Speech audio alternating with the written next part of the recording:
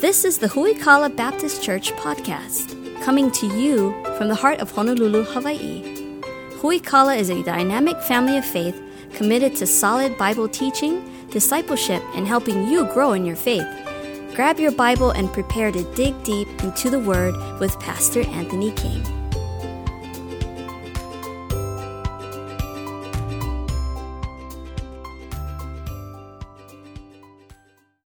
Psalm 119 is where we find ourselves today. Psalm 119 is the longest chapter in all the Bibles, 170 plus verses in Psalm 119. And we're going to read every single one of them and exposit every single one. And so I hope you packed a lunch for today because we're going to be here for a while. No, I kid. We're not going to do that. What we're going to do is we're going to take the 30,000-foot view of the book of the chapter of Psalm 119 because there's so much good stuff. We're just going to hit the high parts today. How about that? And I would encourage you, maybe if you got time this week, to study out Psalm 119. Basically, the longest chapter in all of the Bible is written about the psalmist's love for God's word. And we'll take a look at that this morning. We're just going to read the first 16 verses here this morning in Psalm 119, starting in verse number 1. Blessed are the undefiled in the way who walk in the law of the Lord. Blessed are they which keep his testimonies and seek him with a whole heart. They also do no iniquity, they walk in his ways. Thou hast commanded us to keep thy precepts diligently. Oh, that my ways were directed to keep thy statutes.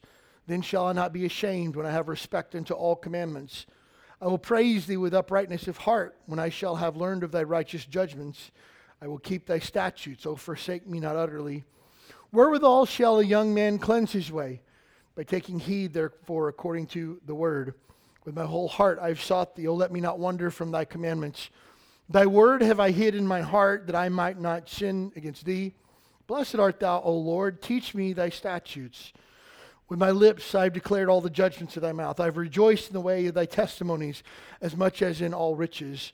I will meditate in thy precepts and have respect unto thy ways. I will delight myself in the statutes. I will not forget thy word. As you look at the year 2022 and as we embark on a brand new calendar year, I hope you got some good goals that you have set or some things you want to accomplish this year and things along those lines. That's helpful to kind of know where you're going. I put together some goals that I want to see accomplished, not only personally, but in my family and as a Christian and for our church and things like that. I think it's helpful to look forward to the future.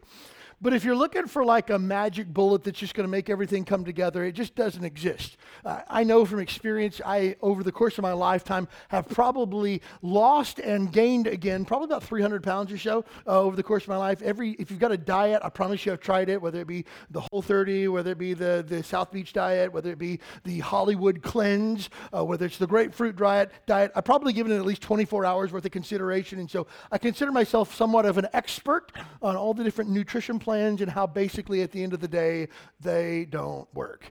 It comes down to this: eat less, exercise more, right? Everybody knows that. And so the problem isn't so much the information as it is the application sometimes.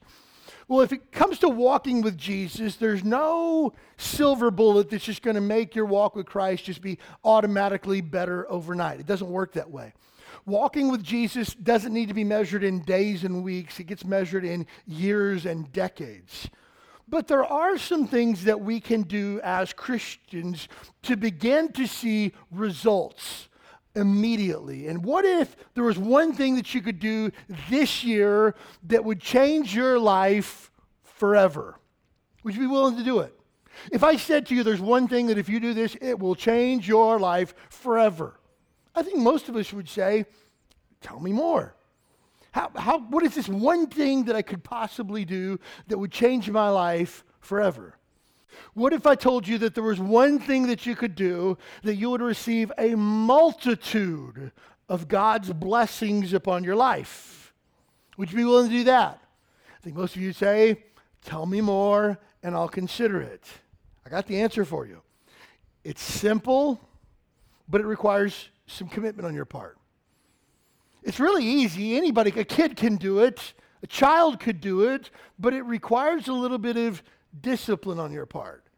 And the one thing that will change your life forever, the one thing that you could do to receive a multitude of God's blessings upon your life is this. You ready for it?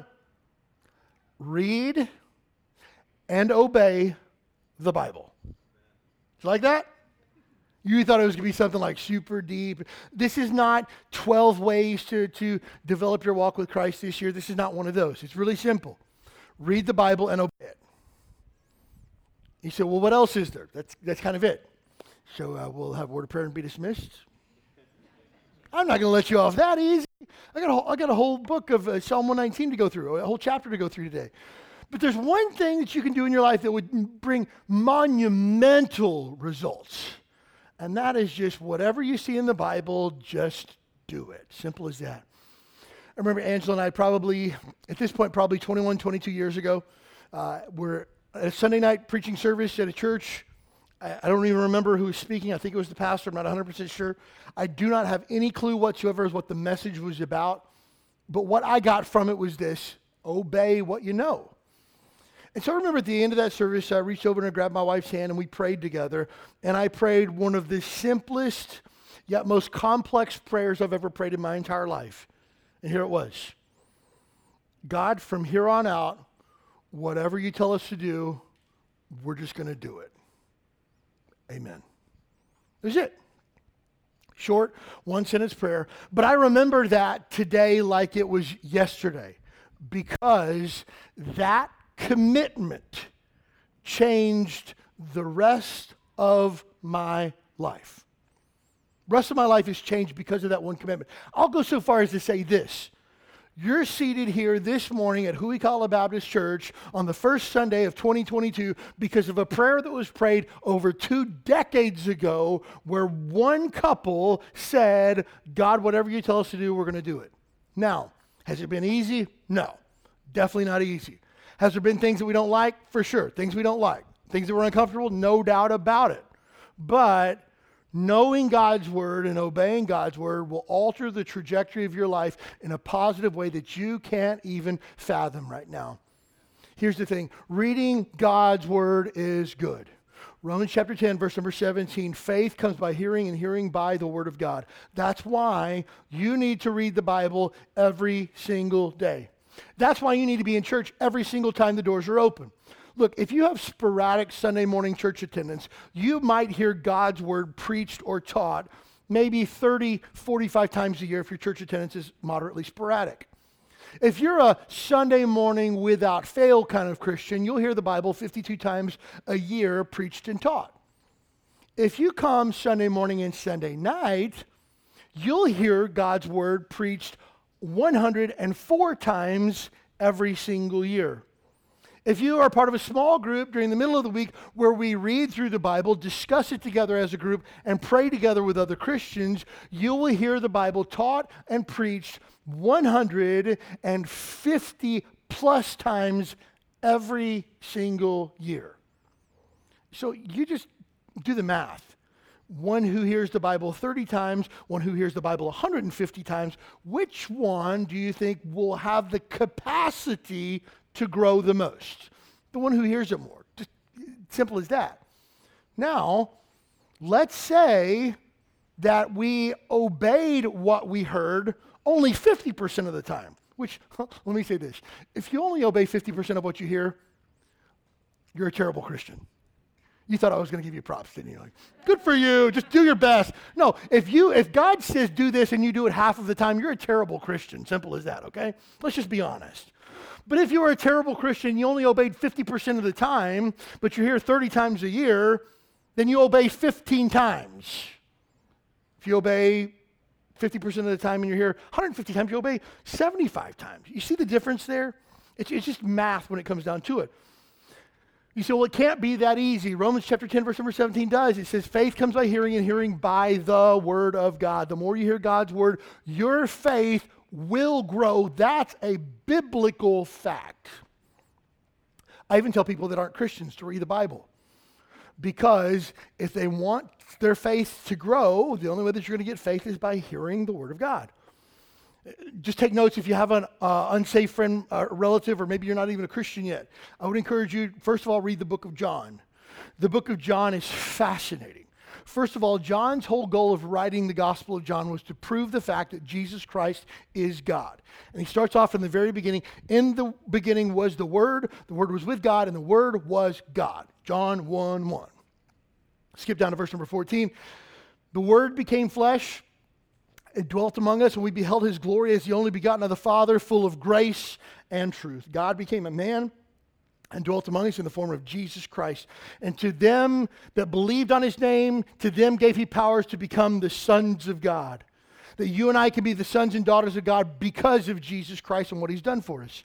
And you continue to read through the book of John, Jesus deals with very religious people. In John chapter 3, Nicodemus comes to Jesus by night. You deal with John chapter 4, the woman at the well. Jesus sits down with her and shares the fact that he is the Messiah that she's heard from, and an entire city gets saved as a result of Jesus Christ just visiting a town and sitting at a well and talking with a lady. You get into the later parts of John 14, 15, 16, Jesus begins to expound incredible truth on who the Holy Spirit is. He makes us a promise in John chapter 15. It says, if any man abide in me, the same brings forth much fruit. And John is just power-packed from beginning to end of who Jesus is. And then I encourage people that are not Christians, or maybe you're a new Christian or just trying to figure this whole thing out, read through the book of Romans. The book of Romans now takes the fact that Jesus Christ is God and died for the sins of the world, and the book of Romans points out why you need Jesus so badly. We get to Romans chapter number 3. It tells us, for all have sinned and come short of the glory of God. All of us have broken God's law. Romans tells us that there's none righteous, no, not one. That even you on your best day fall short of God's expectation. Even me on my best day fall short of God's expectations. We're all sinners is what Romans points out for us. You get to Romans chapter 6 and it tells us that the wages of sin is death. That because of our sin, we deserve to die. The consequences of my sin, the consequences of your sin is not only physical death, but spiritual death as well. That after you die, Hebrews tells us it's appointed unto man once to die, after that the judgment. That you and I will stand before a holy God one day. And because of that, we'll have to pay for the penalty of our sins. And the Bible tells us that that is God's wrath in hell. Revelation chapter 20 tells us that the second death is when those that have sinned against God, which is us, are cast into the lake of fire. If you ever wonder how you can settle up with God, the only way that you and I, in our own power, can settle up with God is to take the punishment for our sins, which is death and hell. That's how you make things right with God. You say, well, it sounds like a crummy way to make things right. I agree, and so did God. And so if you read again the book of Romans, you get to Romans chapter 5, and it says, if there was a decent guy, there might be a handful of people that would be willing to die for him. You take a really, really good man, maybe there's a handful more that would be willing to die as well. But you get to Romans chapter 5, verse number 8, and it says this, but God commendeth or demonstrates his love toward us, in that while we were yet sinners, Christ died for us.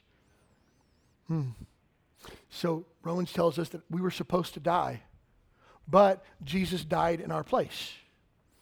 You and I were supposed to be punished for our sin.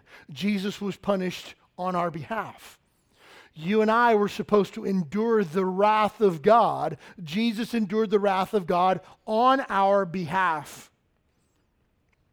But Romans chapter 10 tells us that it's a personal decision for each and every one of us to receive that gift of eternal life. Romans chapter 10, verses 9 and 10 tells us that we have to believe in our heart and confess with our mouth that Jesus Christ is Lord and Master of our life, that he was raised again the third day, victorious over sin, death, the grave, and we must repent or turn from our sin and turn to Jesus Christ to be saved. If there's never been a time in your life where you've been saved or born again, maybe you're sitting here today and you're like, I don't really know if I died today I would go to heaven. Please understand, you don't have to join a church. You don't have to do religious stuff. You don't have to be baptized. You don't have to go to a class. You need to believe that Jesus Christ is the Son of God. You must believe that he is the only way to heaven. And you must turn from your sin and receive God's forgiveness for your sin. And friend, if you would do that, you can be saved today. You can be born again today. The word saved and born again mean the same thing. If you're here today, you say, I don't know for sure that I'm saved. You can be saved today before you walk out the door. And I would highly encourage you that we don't know how much time we have left on this earth, but the Bible tells us that we need to prepare to meet God. And the only way that you can do that is by knowing for sure your sins are forgiven. And friend, everything else that I talk about today doesn't amount to a hill of beans if you do not know for sure that you are saved the Bible way. Simple as that. And so the Bible tells us that. And so it's a good thing to read the Bible because the Bible increases our faith. But reading and obeying the word is best. Huikala was probably about 90 days old or less, and I was working in the front. I think I was cleaning the windows out front of the church building. And so there's a guy that walked by, and it's like, oh, church. He's like, how long have you guys been here? And I said, man, we just got started. And he asked where we were from. And I said, well, we spent some time here in Hawaii. We went to California for about 10 years and came back. And he said, I lived in California for a while. I said, what were you doing there? He's like, I was going to school. I said, what'd you go to school for? He said, I went to Fuller Theological Seminary. I said, man, that's cool. What did you study? And he said, well, I had a bachelor's in religious studies. And he said, I'm my undergrad. And he said, my graduate work and my master's and my doctorate was in ancient biblical languages. Wow, that's impressive.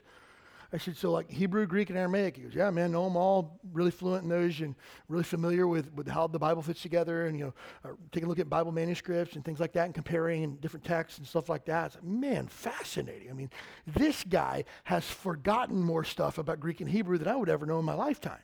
Fascinating. I said, Steve, man, where do you go to church? He was like, oh, I don't go to church anywhere.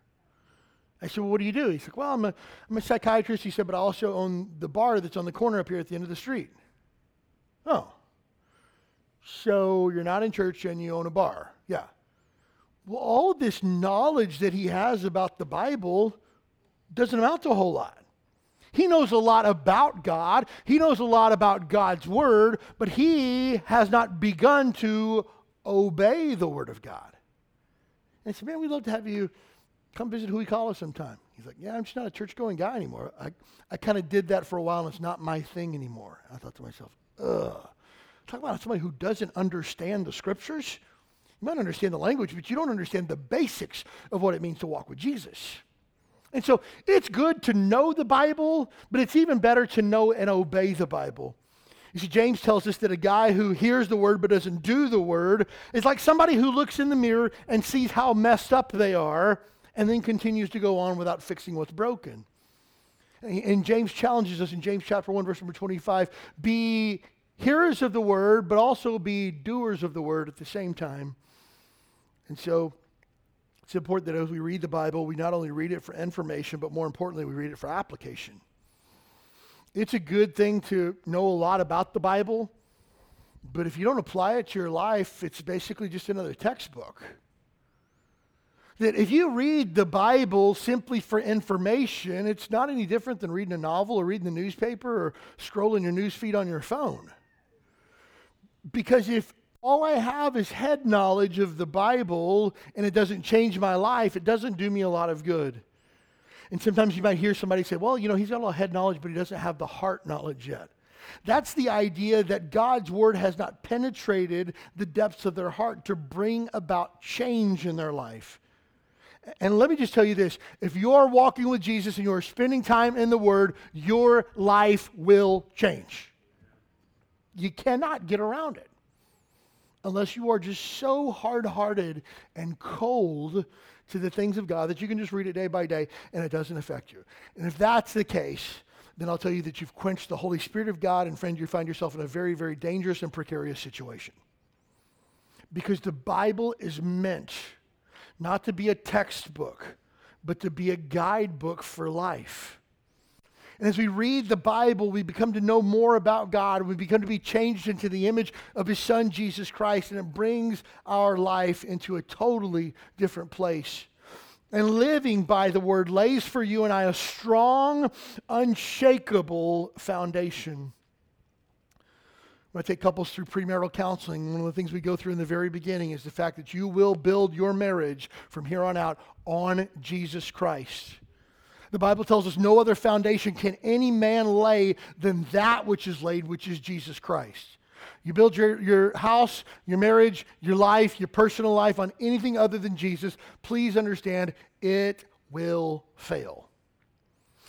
If you got your Bible handy, we're coming back to Psalm 119, so don't lose your place. But turn if you would over to Luke chapter 6. Luke chapter 6 is a familiar parable that Jesus gives. You'll recognize it when we get there. Jesus talks a lot about laying a foundation here.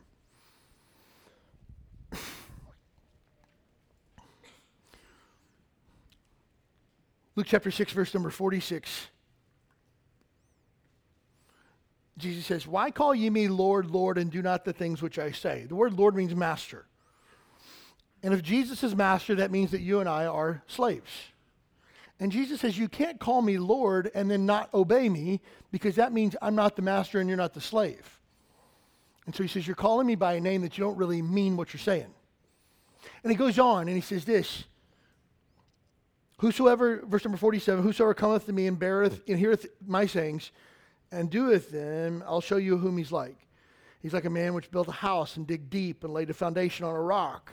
When the flood arose and the stream beat vehemently upon that house and could not shake it, for it was founded upon a rock. But he that heareth and doeth not is like a man without a foundation, built a house upon earth, against which the stream did beat vehemently, and immediately it fell, and the ruin of that house was great.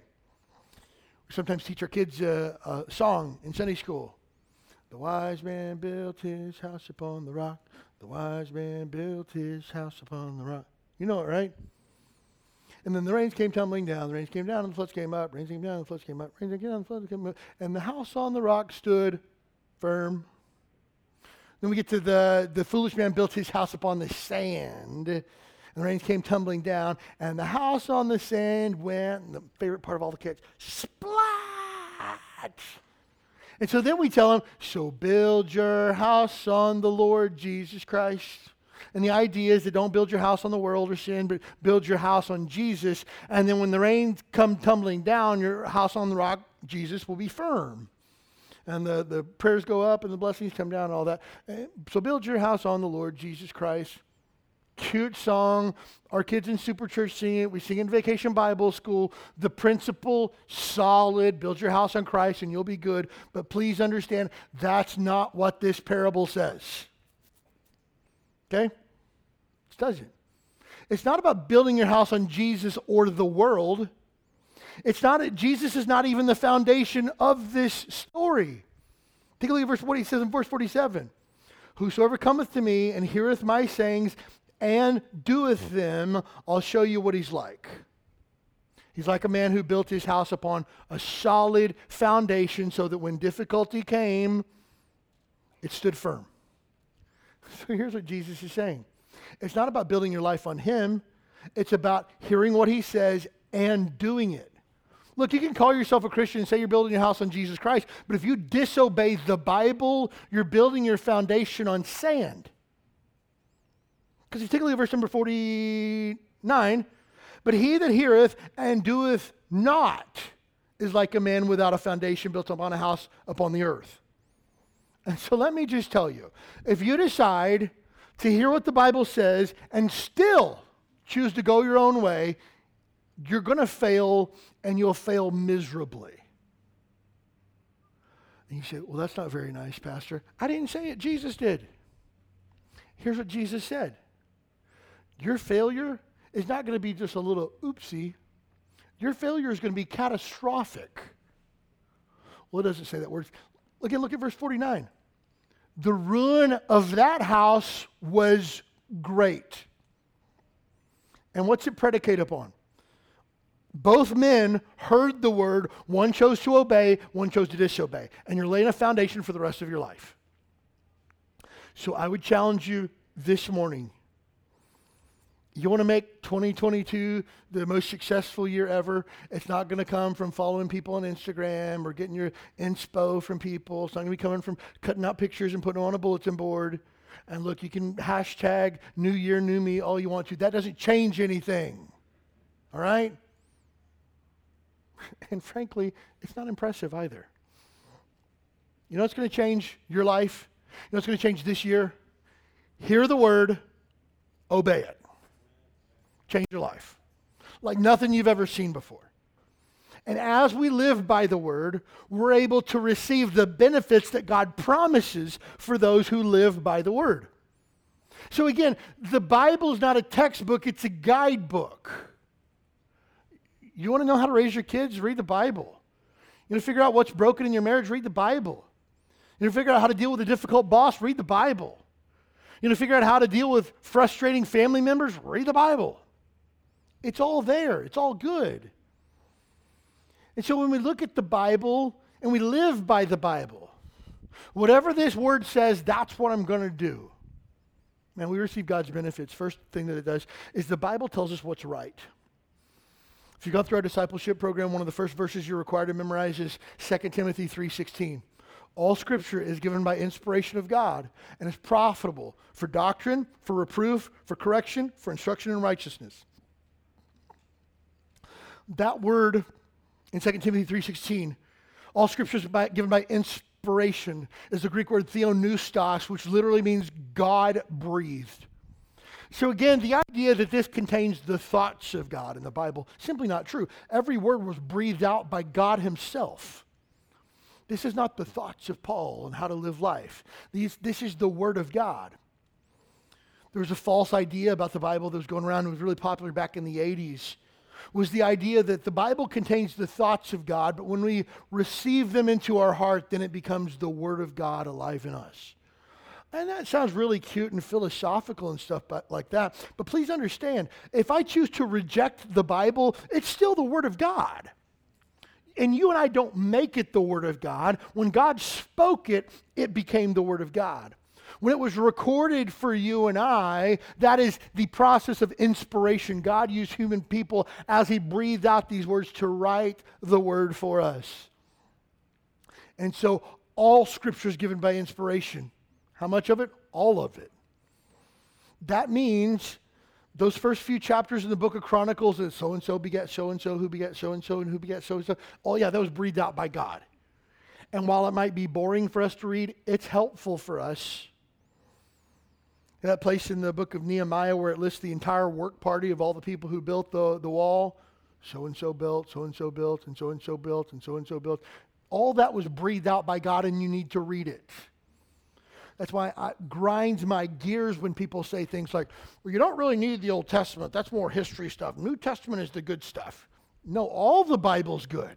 Every bit of it, from cover to cover. It's all good. And it's all profitable to you and I, first of all, for doctrine. The word doctrine means a body of truth. It helps you to know what is right.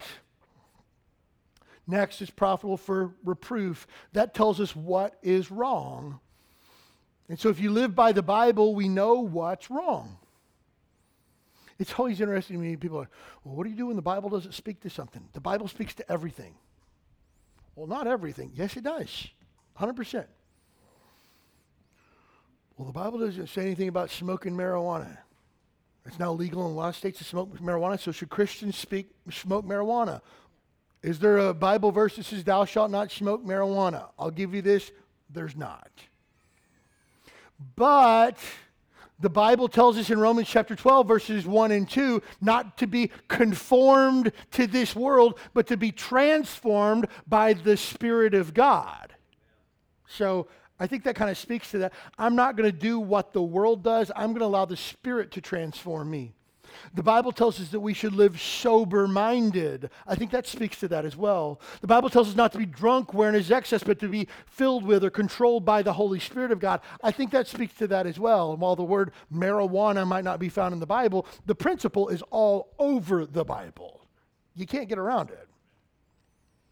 Well, should Christians do this, that, or the other? Hey, you can find the answer in the Bible.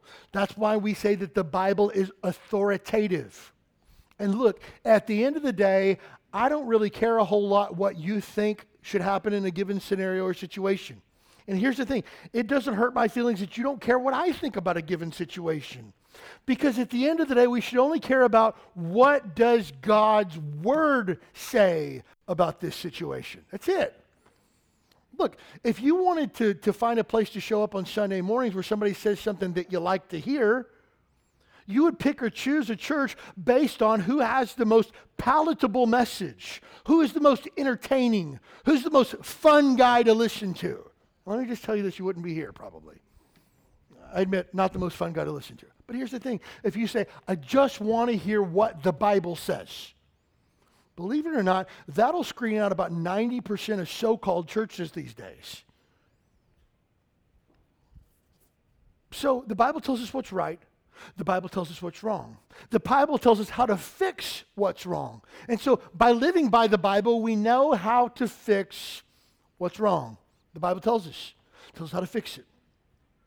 I'm thankful for great promises of God's word. 1 John chapter 1, verse number 9.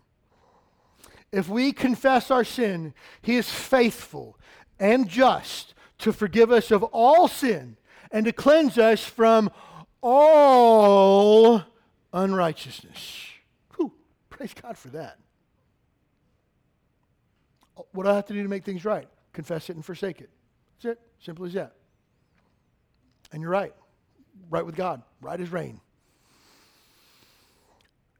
I think it was Corrie ten Boom who said, when God forgives our sin, he casts it as far as the east is from the west and puts it in the depths of the sea and puts up a sign that says no fishing. I like that. Like, God's like done with that. Like, move on with your life. The Bible tells us how to fix what's right. That's for correction. And it tells us how to keep things right. That's instruction in righteousness. That's you and I knowing how to stay right. If we go back to Psalm 119, verse number 11, it says, thy word have I hid in my heart that I might not sin against thee. And so the Bible tells us how to stay right with God by hiding God's word in our heart. Now go back to Psalm 119 if you would for a moment. We're going to take a look at some different verses. And again, we're just kind of hitting the high points of this. We're not going to take time on every single verse, but there's so much more that we could add to this list. But we also know how to stay away from sin by following the Bible. Psalm 119, verse number 101. I've refrained my feet from every evil way that I might keep thy word. I've not departed from thy judgments, for thou hast taught me. So we stay away from sin by megadosing on the word of God. Maybe you got a smart mouth on you and you like to pop off into anger from time to time. You know what you should do? You should study what the Bible says about anger. You should memorize some verses and meditate on verses on anger. Maybe you like to complain a lot. You should take a look at what the Bible has to say about complaining and then meditate on that. It's going to allow you to see where you're wrong and allow you to stay away from those things that cause you to fall towards sin. The Bible gives us clear indications how we can cleanse ourselves from sin. Psalm 119, verse number 9. Wherewithal shall a young man cleanse his way? By taking heed thereto according to thy word. Hey, I follow the Bible. The Bible is going to allow me to keep a life that is clean from sin. Again, as I spend time in the Word, God's Word will point out areas of me that are wrong. And let me just tell you this. Sometimes people get frustrated because they come here and it's just like, what you said today was offensive. If you're offended by the Bible, that's how you know the Bible's doing its job, right? Because again, if you come to church every single week and you're just like, yeah, right on, that's so good, that's so helpful, keep up the good work, yeah, amen. You're probably just a cheerleader and you're probably not allowing God's word to soak into the depths of your heart and allow you to be changed by the word of God. I mean, think about it this way. I stand up here on a Sunday morning, I talk about the wonderful grace of Jesus greater than all of our sin. We talk about how you can't out-sin the grace of God, that God's grace will follow you and will cover you. God's grace pursues you. He's ready with mercy to forgive. And you're like, amen, that's good. Praise God for that. And you're like, yes, I say, if you willingly sin against God, God will chastise you and chase you down and make your life so miserable that you hate your life until you come back and live in righteousness and repentance with God. You'd be like, well, that was really harsh. I didn't like that, the fact that God would chasten me. Hey, look, you can't have God's mercy without God's judgment. It's a package deal. And so if there's some things that you hear from time to time that rub you the wrong way, I encourage you first and foremost, search the scriptures whether those things are so. And if they're so, submit yourself to the authority of God's word. Look, I read stuff all the time in the Bible that I don't like. You know why? Because it goes against my fleshly, carnal heart, and it begs me to change. And let me just tell you, I don't like to change. So allow God's word to search the depths of your heart. I heard one time it said, it's good to read the Bible. It's even better to allow the Bible to read you. I think there's some truth in that. I want the Bible to expose my heart. I want the Bible to show me what's wrong. I want to be like the psalmist where he says, see if there's any wicked way in my heart, and if there is, cleanse me from it. Next, we find as we live by the word, we're made wise. Take a look at Psalm 119, verse, we'll start in verse number 97. Psalm 119, verse 97.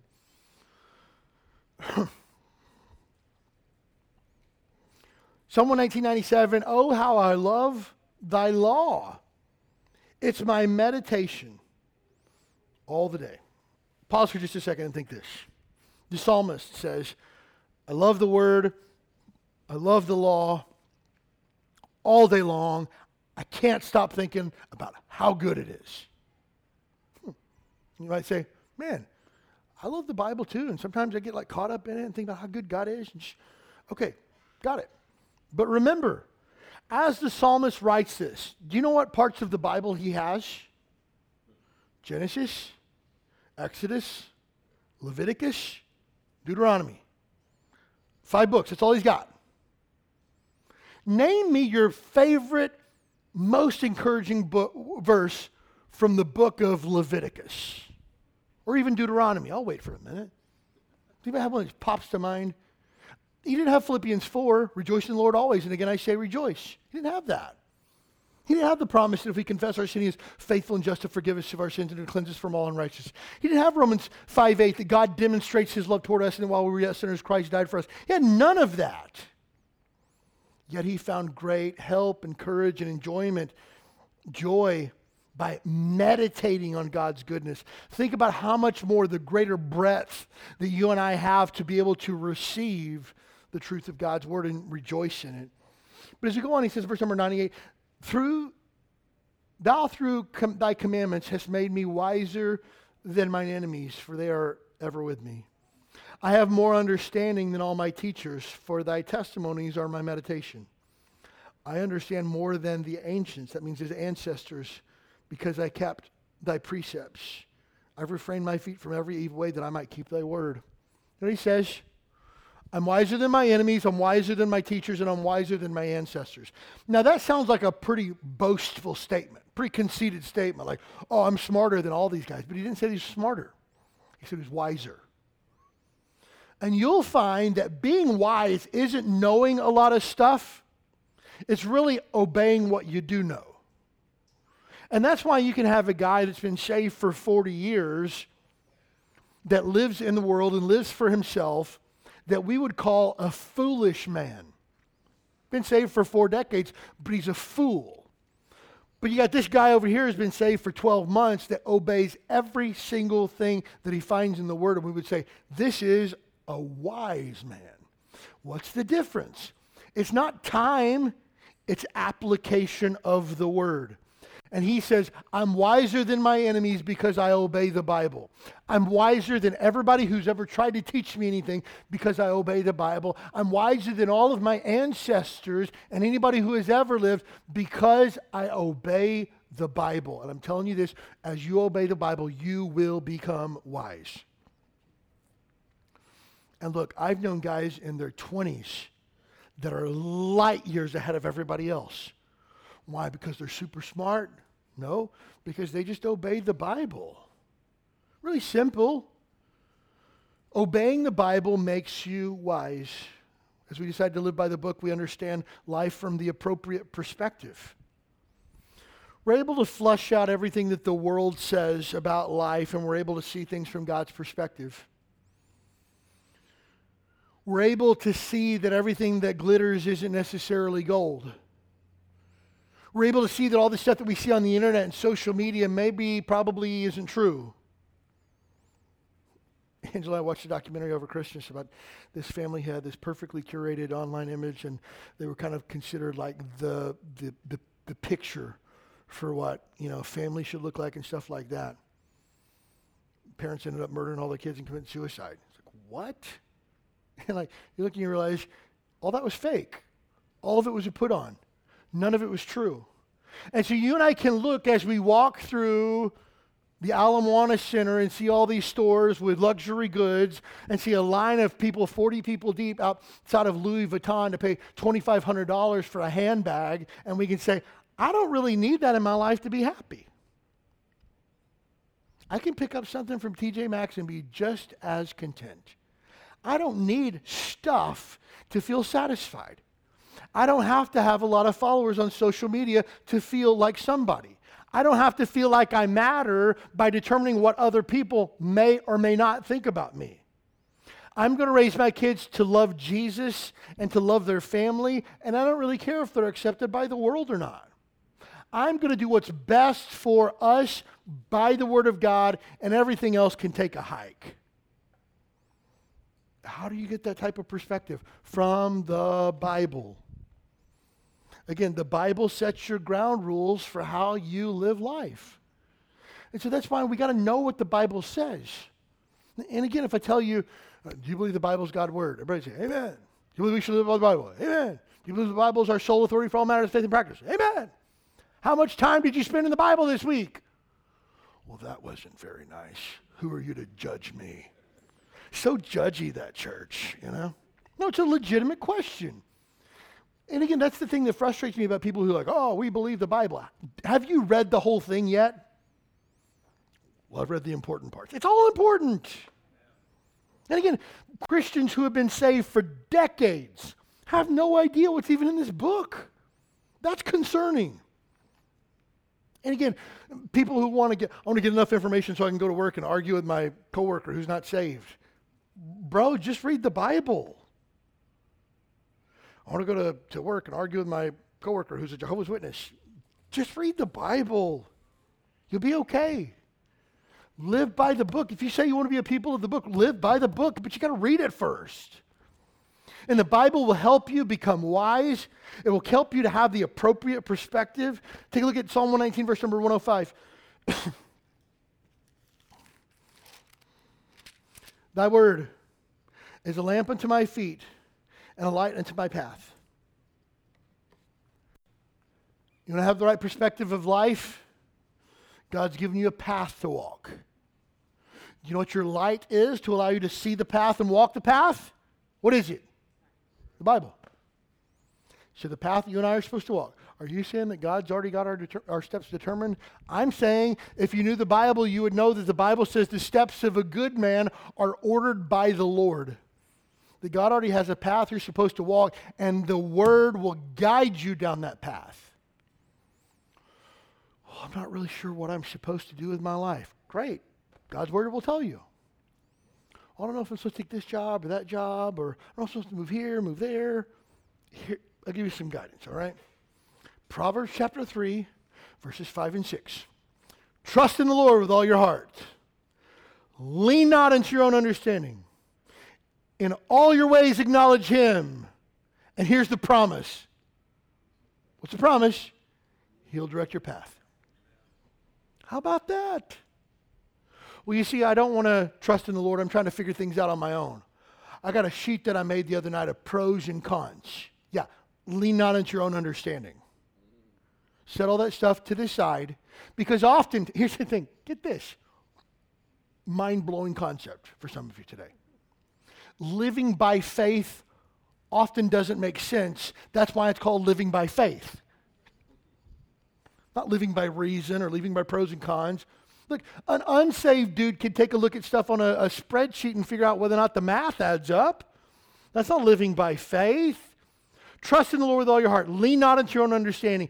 In all your ways, acknowledge Him. Every single thing that you do on a daily basis should be to glorify your Father. And then He'll direct your path. That's perspective. But you see, the funny thing is when we try to find our path for life, we ignore the 3 requirements for finding the path. It doesn't work that way. You know why? Because you're not living by the Word. Do what the Bible says and you'll never run afoul. You say, are you saying that I'll never have problems in my life? I never said that. I'm saying that the majority of the problems that I've had in my life have come when I haven't obeyed the Word of God. And let me just tell you this while we're talking about difficulty. I know on 2022, first Sunday of the year, you want to come and this is your new opportunity. This is a new year for you. 2021, as crazy as it was, and 2020, as crazy as it was. This is a new year, and this is a brand new start. First Sunday of the year, you're in church. Things are going to be going great. This is your year. Hey, look, I'm just going to shoot you straight today, all right? Many of us in this room will suffer greatly in the next 12 months. Many of us in this room in the next 12 months will face great difficulty and affliction. Guaranteed. How's that for your next 12-month outlook, right? I'm just shooting you straight. And here's the thing. Some of you are nodding your head going, yep, it's coming. I know it. You know why? Because you know the Bible. They that live godly will suffer persecution. That the rain falls on the just and the unjust at the same time. That if my Savior was subject to persecution, he says, hey, people are going to hate you in this world, but just know this, they hated me first. And he also said this, the servant's not above his master. I'm going to face difficulty in the new year. Why? Because I have a biblical perspective, and I know when I come to it, I know this is part of God's plan. This is part of the path that I'm supposed to walk this year. But you see, if you don't have a biblical perspective, and you have a Christianese perspective, you'll think, well, I thought that God was always good, and this isn't very good. You don't understand the Bible. You don't understand living the Christian life from a biblical perspective. Because you'll know that life isn't always easy, and life isn't always good according to you and I's good.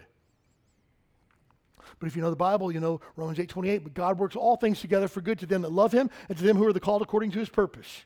You say, oh, that's good. God's going to work this out. He's going to give me my job back. He's got a better promotion for it. No, you don't know the Bible. Continue that next verse. To be conformed into the image of Christ, Romans 8:29.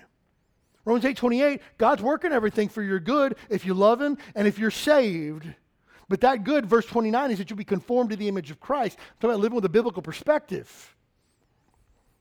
And you see, you'd know that if you were digging into the Bible. That's why I want you to become a student of the Word of God so that when difficulty comes, you'd be like, all right, I've been waiting for this. Now I get to practice walking by faith. Now I get to practice walking through difficult times. Now I get to practice trusting in God when I can't see God at work anywhere around me. Now I get to believe God's word every single day, and I get to see him come through like I know that he will. That's what happens when you and I live from a biblical perspective. Next, when we live by the Bible, we gain joy. Get Psalm 119, verse 103. How sweet are their words to my taste, yea, sweeter than honey to my mouth. You see, this might hurt some of your hearts. It hurts my heart. Back in biblical times, they did not have Reese's peanut butter Christmas trees at Christmas. I know, right? Like if you said to the psalmist, bro, you guys don't have Christmas trees. He's like, what's Christmas? Oh, man, I forgot. Right? But like they didn't have candy. They hadn't perfected the art and the obesity of sugar yet. All they had was honey. And so like if you ate all your vegetables and ate all your lentils, you could probably have some honey afterwards, right? And so he says, hey, there's nothing sweeter to my mouth than the Word of God. God's Word to me is better than any candy, any sweet that I could have, any special treat that I could eat. God's Word is better. Job went so far as to say this, I desire thy word more than I desire my own necessary food. Job said, I would rather hear from God than to eat a meal today. And so when we really dig into the word, we'll find joy. Verse number 111 in Psalm 119. Thy testimonies have I taken as a heritage forever, for they are the rejoicing of my heart. I've inclined my heart to perform thy statutes always, even until the end. Have you ever been reading the Bible? And if you haven't had a moment like this, it's okay. I hope that you will sometime really soon. I hope you'll have it this year. Where you're reading through the Bible and you come to a verse and you're just like, oh my word, that's so good. Like out loud, like audibly say, oh my goodness, it's so good. My wife often, she'll be like, oh babe, I heard this verse, you got to hear this. And she'll read it. I'll be like, okay. No, isn't that good? All the Bible's good, sweetheart. She's like, no, like this verse. And she was like, I was looking at like 3 verses before that, how it connects to this verse over here. I never saw that before. It's just like, okay, babe, it's good. No, like I want you to feel it. You know why? Because the Bible's a supernatural book. And every time I read through the Bible, I've read through the Bible dozens of times in my life. But every time I read through it, I come across a verse that's like, I've never seen this verse before. Like it's fresh, it's alive. You know why? The Bible is a living book. It's alive. And you can read a verse this week and read it 6 weeks from now, and it's going to hit you different because it's alive. It's always good. It's always applicable to your situation. And as you read the Bible, you'll find joy. That when you read the Bible, it's not going to be all rebukes and thou shalt not. You're going to come to a place where you're like, I cannot believe that the God of the universe knows me, my shortcomings, my failures, and what a despicable, terrible human being I am, and he loves me. And he chose to love me. And not only he loved me, he sent his son to die on my behalf. Like, what? I'm overwhelmed. And he said, bro, I don't get that. Dig into the Word and you'll find it. I promise you that. Dig into the Word and find joy from the Word of God. And let me just tell you, this is not a judgmental statement. This is a statement of confession because I've been there before. The times in my life that I did not find joy in the Word of God because I was finding joy in the things of this world. And let me just tell you this. If your thing is watching 3 hours of Sports Center a night, and then you want to try to spend 5 minutes in the Bible before you walk out the front door, you're not going to find the joy. I just promise you, it's just not there. And the times in my life that I have not hungered for the Word of God, it's because my heart's already full of the things of the world. And look, my carnal flesh cannot compete with the Spirit of God when I'm feeding it continually and constantly. And so if you don't find joy from hearing the Word of God, from reading the Word of God, from spending time in the Bible and studying the Bible and understanding God's love for you, I would just challenge you, take a look at your heart and say, what's competing with my desire for the Word? Because something's not right somewhere. Next, verse number 127. Therefore I love thy commandments above gold, yea, above fine gold. Therefore I esteem all thy precepts concerning all things to be right, and I hate every false way. You see, we allow our mind to be shaped by the Word of God. That's another benefit of living by the book. Here's what he says.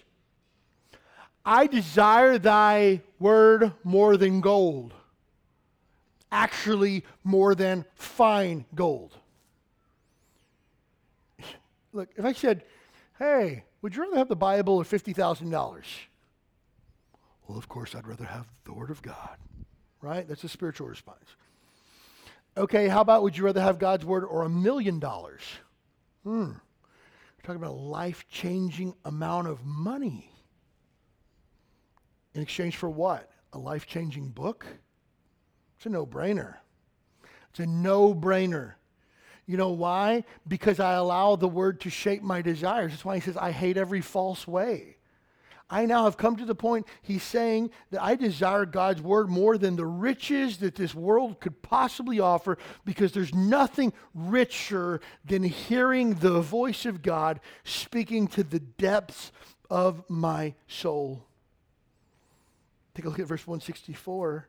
7 times a day I do praise thee because of thy righteous judgments. Great peace have they which love thy law, and nothing shall offend them. Verse 165, it's important to clarify where it says nothing shall offend them. That means cause them to stumble and sin. Sometimes I've even heard pastors use that out of context and say, well, the Bible's saying if you love the Bible, you won't ever get offended. That's not what it says. I am offended by the fact that we live in a country where it is legal and celebrated to kill children in the womb. I'm greatly offended by that. I'm greatly offended that I live in a country that shakes their fists in the face of a holy God and celebrates what the Bible calls sin. I'm offended by that. So we can be offended in a righteous way. That's not what that verse is talking about. But it's saying this: great peace have they which love God's word, and they won't be drawn into sin. They won't stumble into sin. Have you ever heard somebody say before, well, I was going through a rough spot in my life and I fell into some sin? You never fell into sin. It's like you tripped and fell in a ditch. No, you went seeking for sin and you jumped in the ditch. And so again, the Bible, God's word, will help me have a perspective where I see things from a godly perspective, a biblical perspective, and my mind will be shaped by the word of God. The other thing that we receive by having and living by the word is we have hope and we have courage. Take a look at Psalm 119, verse 114. Thou art my hiding place and my shield. I hope in thy word. That word hope means a confident expectation. It not means like, I hope this happens. It means I know that it will happen, and it brings encouragement to my soul. I hope in thy word. Depart from me, ye evildoers, for I will keep the commandments of God. Uphold me according to thy word, that I may live, and let me not be ashamed of my hope. Hold thou me up, and I shall be safe, and I will have respect unto thy statutes continually. We have hope and courage. Hey, look, I want to shoot you straight. If I wasn't a Christian, I didn't have the Bible, these last 2 years would have been the most difficult years of my life. I'd be terrified of everything that's coming along. I'd be glued to the news, finding out what's going to kill me this week or next week. I'd be constantly looking for the next thing that was coming up and how I was going to react to it. But here's the thing. I don't fear death. I'm not buying into a culture of fear that is sold to me by this world. I, as a Christian, am commanded to live by faith. I'm commanded to have hope. I'm commanded to have courage. I'm not going to get scared. I'm not going to cower in fear. And I'm not going to buy into a culture that thrives on fear. It's not going to do it. I would if I didn't have the Bible, though, be honest.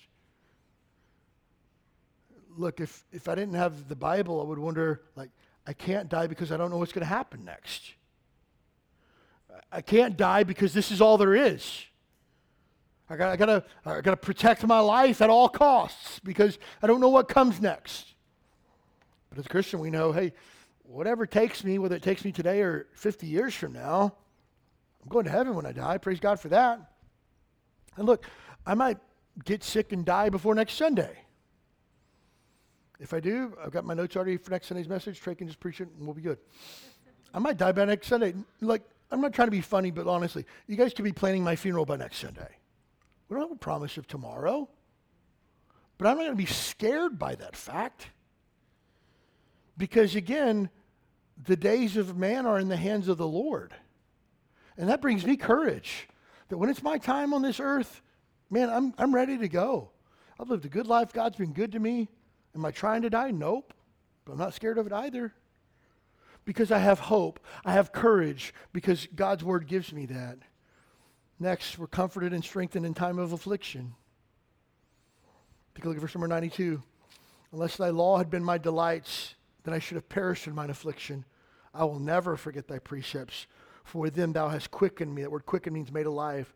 Verse number 92 and 93, you should circle and star these and underline them. You should keep these in your back pocket because sometime this year you're going to need them. Again, I'm not a doom and gloom kind of guy. I'm just a realist. I'm a black and white kind of guy. And I'm just telling you, this year is going to be hard for a lot of us. You know, if you want to get pumped up on positivity, you can listen to your Joel Osteen podcast later. But I'm just telling you what the Bible says. You will go through difficult times this year that you have no idea how you're going to get out of. I'm just telling you the truth. But you know what? You need to dig into that verse right there. Unless thy law, the word of God, had been my delights, I would have perished in mine affliction. But I'll never forget thy precepts, for with them thou hast made me alive. This world tried to kill me, but your word made me alive. The things that I went through would have killed a lesser man, would have killed a lesser woman, but your word has given me the strength, given me the courage to persevere throughout difficulty. It's always funny to me when people try to make statements that they don't know what they're talking about. Well, it must be easy for you. My life wasn't like yours. You don't know nothing about my life. Nothing at all. Well, I could praise God if my life was going good like yours. You don't know nothing about my life to be able to say statements like that. And I'm just telling you right now, if it wasn't for the Lord, I would be dead. If it wasn't for God's faithfulness, there are times that I would have wished I was dead. But God has always been faithful, and there has always been enough hope and power in His Word to sustain me and keep me on the right path. And the same is available for you. That's why I want to encourage you. Live by the Word. The Word gives us communion with other people who love the Word. Take a look at verse number 74. They that fear thee will be glad when they see me, because I have hoped in thy word. I love that. You know what it says? You'll find joy in knowing other Christians that love the Bible as much as you do. Isn't it great with all the craziness that's going on in the world to just come, even if you just come on Sunday mornings and be in a room full of people who love Jesus and love the Bible? An encouragement in that. Kind of feels like you're home for a minute, right? That's what this verse promises. When other people who love the Bible see me, they'll be glad because they found another person who loves the Word as well. I love people who came to our church because they saw somebody wearing a Hui Kala shirt out in town, or saw somebody with a Hui Kala bumper sticker on the back of their car, or saw somebody with a cup that had a Hui Kala sticker on it and found our church because of that. Praise God for that. They found somebody who's like, hey, are you a Christian too? Tell me about that. Tell me more about the church that you go to. Because it brings a sense of community around people that love the Bible. That's why I encourage you to be a part of a small group. You need to get plugged in to a group that you can get together with every single week, pray, praise God together, study the Bible every single week with the same group of people. You need that. I need that. Because community is built around the person of Jesus Christ and the truth of His Word. Next, as we live by the Word, we have a distaste for sin.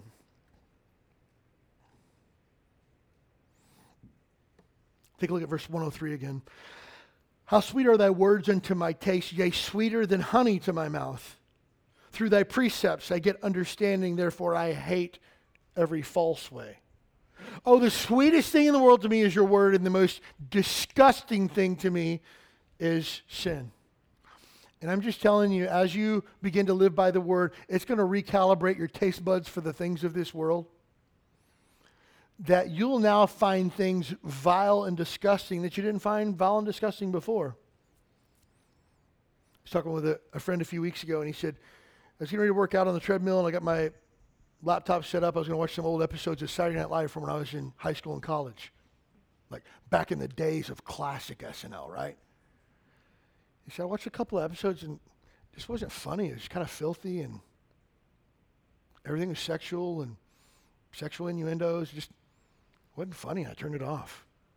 What happened? Oh, this guy doesn't recognize funny when he sees it anymore? No, his taste buds have just changed. Sin isn't funny anymore. I can't laugh at what God calls sin. It's not funny. I don't find humor in watching TV shows where there's sexual immorality in the storyline. We're supposed to laugh about it like it's funny.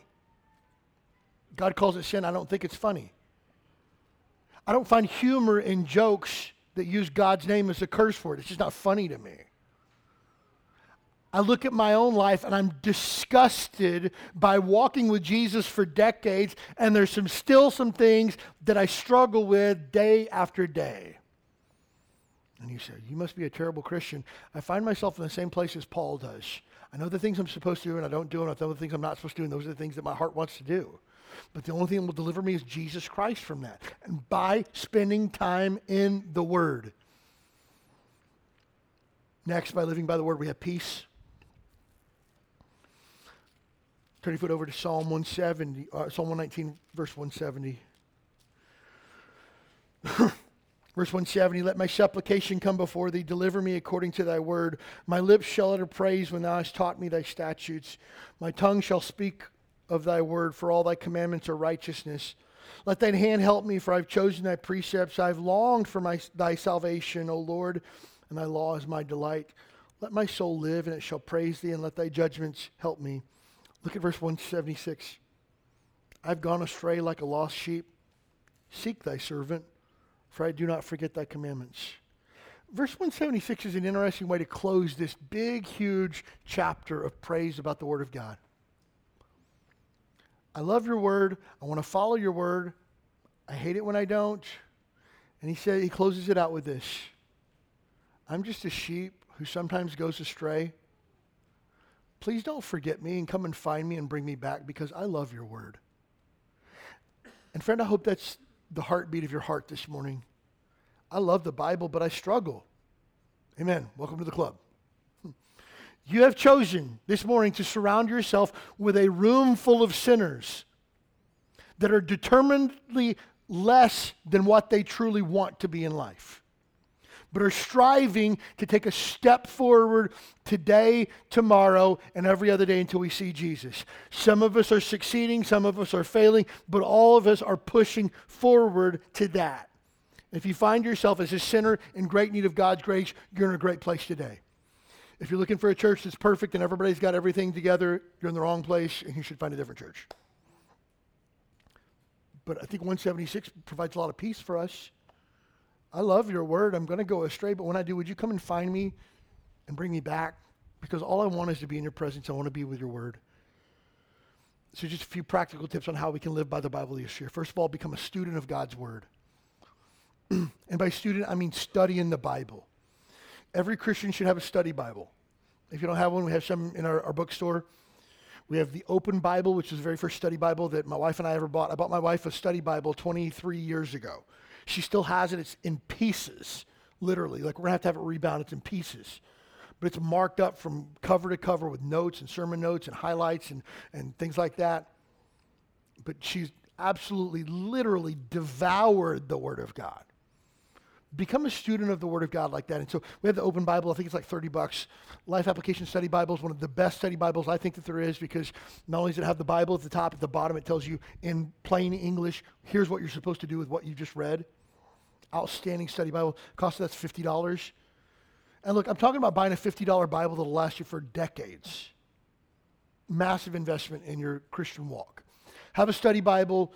Get some pens that you can write in it with. They make different types of pens that don't bleed through in the pages of a Bible, stuff like that. My favorite is the Pilot G series. I love Pilot G pens. But there's a .05 that they make that's super light, that doesn't bleed through the pages. That's one that I use when I'm writing in my Bible. Make notes. Again, I think one of the greatest gifts that I have to pass on to my children as far as family heirlooms when I die is my Bibles. I want my girls to one day flip through my Bible and get to the book of Psalms and just see notes everywhere. I want them to get to the book of Romans and just see like lines and arrows and underlines and double underlines and stars. I want to give that to them one day. And so I'm not going to go through like I'm scrapbooking and make something special for them to give them. I want them to see my walk with Jesus over decades. You know what I'm saying? And so become a student of the Word. We have some Bible dictionaries that are thick like an encyclopedia, like $20. Get a Bible dictionary so that if you got questions like, hey, that word propitiation, what does it mean? I'm going to look it up. Hey, how's propitiation different than justification? I'm going to look that up. Hey, where's the Jordan River and where's it at today? I'm going to look that up. What was the significance of the Jordan River? Look that up. So become a student of the Bible. And look, if you're just getting your Bible knowledge from Sunday mornings, you're doing yourself a great disservice. You need to dig into the Bible on your own. Every father should be the family theologian for his household. Every husband should be the family theologian for your marriage. You say, well, I don't really know that much about the Bible. Good, get started because you're behind.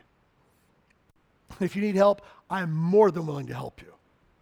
But we need to, and again, if you're a parent and you're expecting your kids in an hour of Super Church, which I believe is one of the best children's ministries on the planet, in the history of the world, If you're looking for that to be your kid's only source of learning the Bible, you're doing your kids a great disservice. So I encourage you, be a student of the Word. Next, have a Bible reading plan. You don't have to read through the whole Bible in a year. I know you think that that's like the gold standard for what every Christian should do. You don't have to do it. Just pick a plan and stick with it. Maybe you want to read the Psalms. If you read 5 Psalms a day, you can read the entire book of Psalms in a month. 5 Psalms a day. It'll change your life. You can read 1 proverb a day. That's easy. Today's the 2nd. You read Proverbs 2. There's 31 Proverbs. You can read through all the book of Proverbs in a month if you read 1 proverb a day.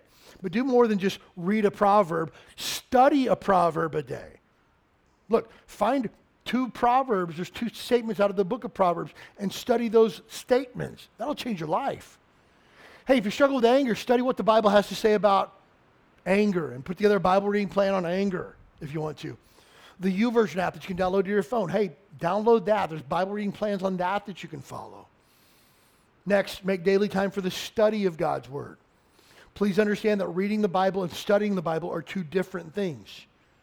You should read the Bible before you leave the house in the morning.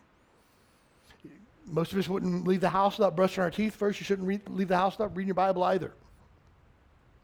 But studying the Word, digging in deep, pulling truth out, allowing God's Word to change my life, that's different than just spending 5 minutes in the Word before I head out the door. Make time. Maybe you need to put on the calendar and schedule an appointment on your calendar. Hey, I'm going to take this time. I'm going to study the Word this week. Next, if you want to hear from God, He speaks through His Word. God doesn't speak through dreams and visions and new words of prophecy. And look, deep-seated hatred I have in my heart for the phrase of, we just need a fresh revelation from God. No, you don't. You need to study the 66 books that He's already revealed and obey them. And when you've mastered the entire Bible, I think maybe God might give you a fresh revelation then. But you don't need it, because we'll never master what we have. You want to hear from God, read His Word. I've heard before, if you want to hear from God audibly, read the Bible aloud. Because God doesn't speak anyway other than through His Word. It's funny to me, people are looking for direction in life, but they don't read the Bible. It's like I'm trying to find my way, but I don't have a map or a GPS. I'm just going to kind of walk until I find what I'm looking for. No. Find a map that'll guide you to where you want to go. God's Word does that for you. It does that for me. I remember when my wife and I went to New Orleans this past summer on vacation. There's all these, New Orleans is a cesspool of witchcraft and sorcery and New Age spirituality and nonsense. Just absolute, utter filth, terrible. And so we're going through there and we're walking through, and every sidewalk that you go to has somebody with a card table set up doing tarot card readings. And these people are not respectable looking people. I mean, if you imagine if crystal meth took on a human form, that's like what this looks like. And I'm going to take this person who looks like meth, and I'm going to give them $20 and ask them to give me direction for life by flipping over cards. What? And it's easy for you and I to look at that and go, that's so foolish. Where do you go? Oh, I go to the Bible. Do you? Do you really? Is that where you find your direction from, or you just kind of figure it out on your own? See what social media has to say, or watch a couple of YouTube videos and try to figure out life from. Man, spend time in the Word. It'll give you the direction that your heart craves. And finally, this will literally change your life. Choose to obey every single thing that God illuminates in His Word. Everything. Maybe you need to put a stake in the ground from this point forward in your life. I'm just going to obey God's Word every single time. When Angela and I made that commitment, there were some areas of my life that I did not want to change. I knew the Bible required me to share my faith, but I don't like talking to people. I'm an introvert, and I feel awkward talking to people about religion. Because, there's 2 things you don't talk about in polite company, politics and religion. And so I don't want to talk to people about my faith, and so that's just weird. That's not me. Well, the Bible tells you to. So what are you going to do? I guess I'm just going to obey. And so I obey. Is it still uncomfortable? Every single time.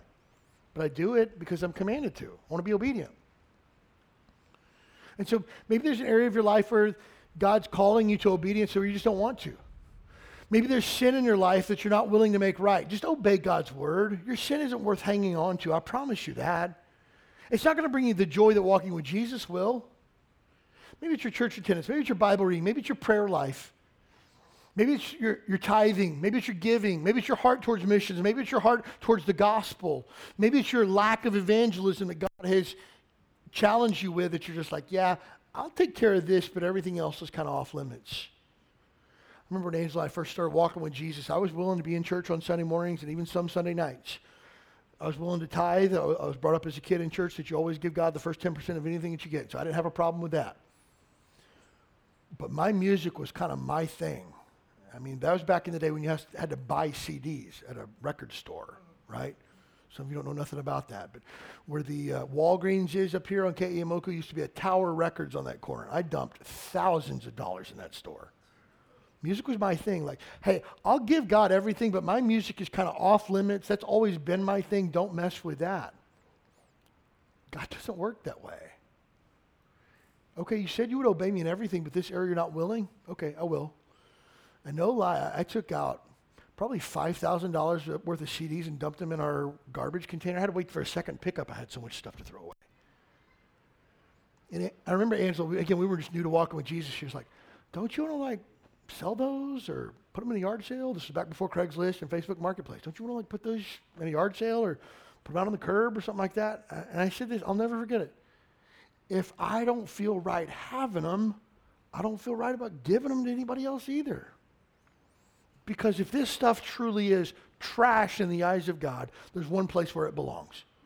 Let me just tell you, that was one of the hardest things I'd ever done in my life up to that point.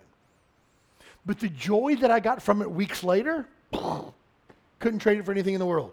And I'm telling you this, that was just part of my journey in getting to where I am today in my walk with Christ. It's just one step of obedience at a time. I want to encourage you, make a commitment. God, whatever you tell me to do, I'm just going to do it. Every time I open up the Bible, every single time that I read the Bible for my personal devotional worship time, before I open it, I say the same simple prayer, and it's not vain repetition because I really mean it. God, speak to me through your word, and whatever you tell me to do, I promise I'll obey. And then I crack the Bible. And sometimes days it's like, yeah, that was good. Other days it's just like, oh, great. I already committed to obey. I guess I got to do it now, right? That's part of loving the word and living by the word. You want one thing that'll change your life this year? Live by the word.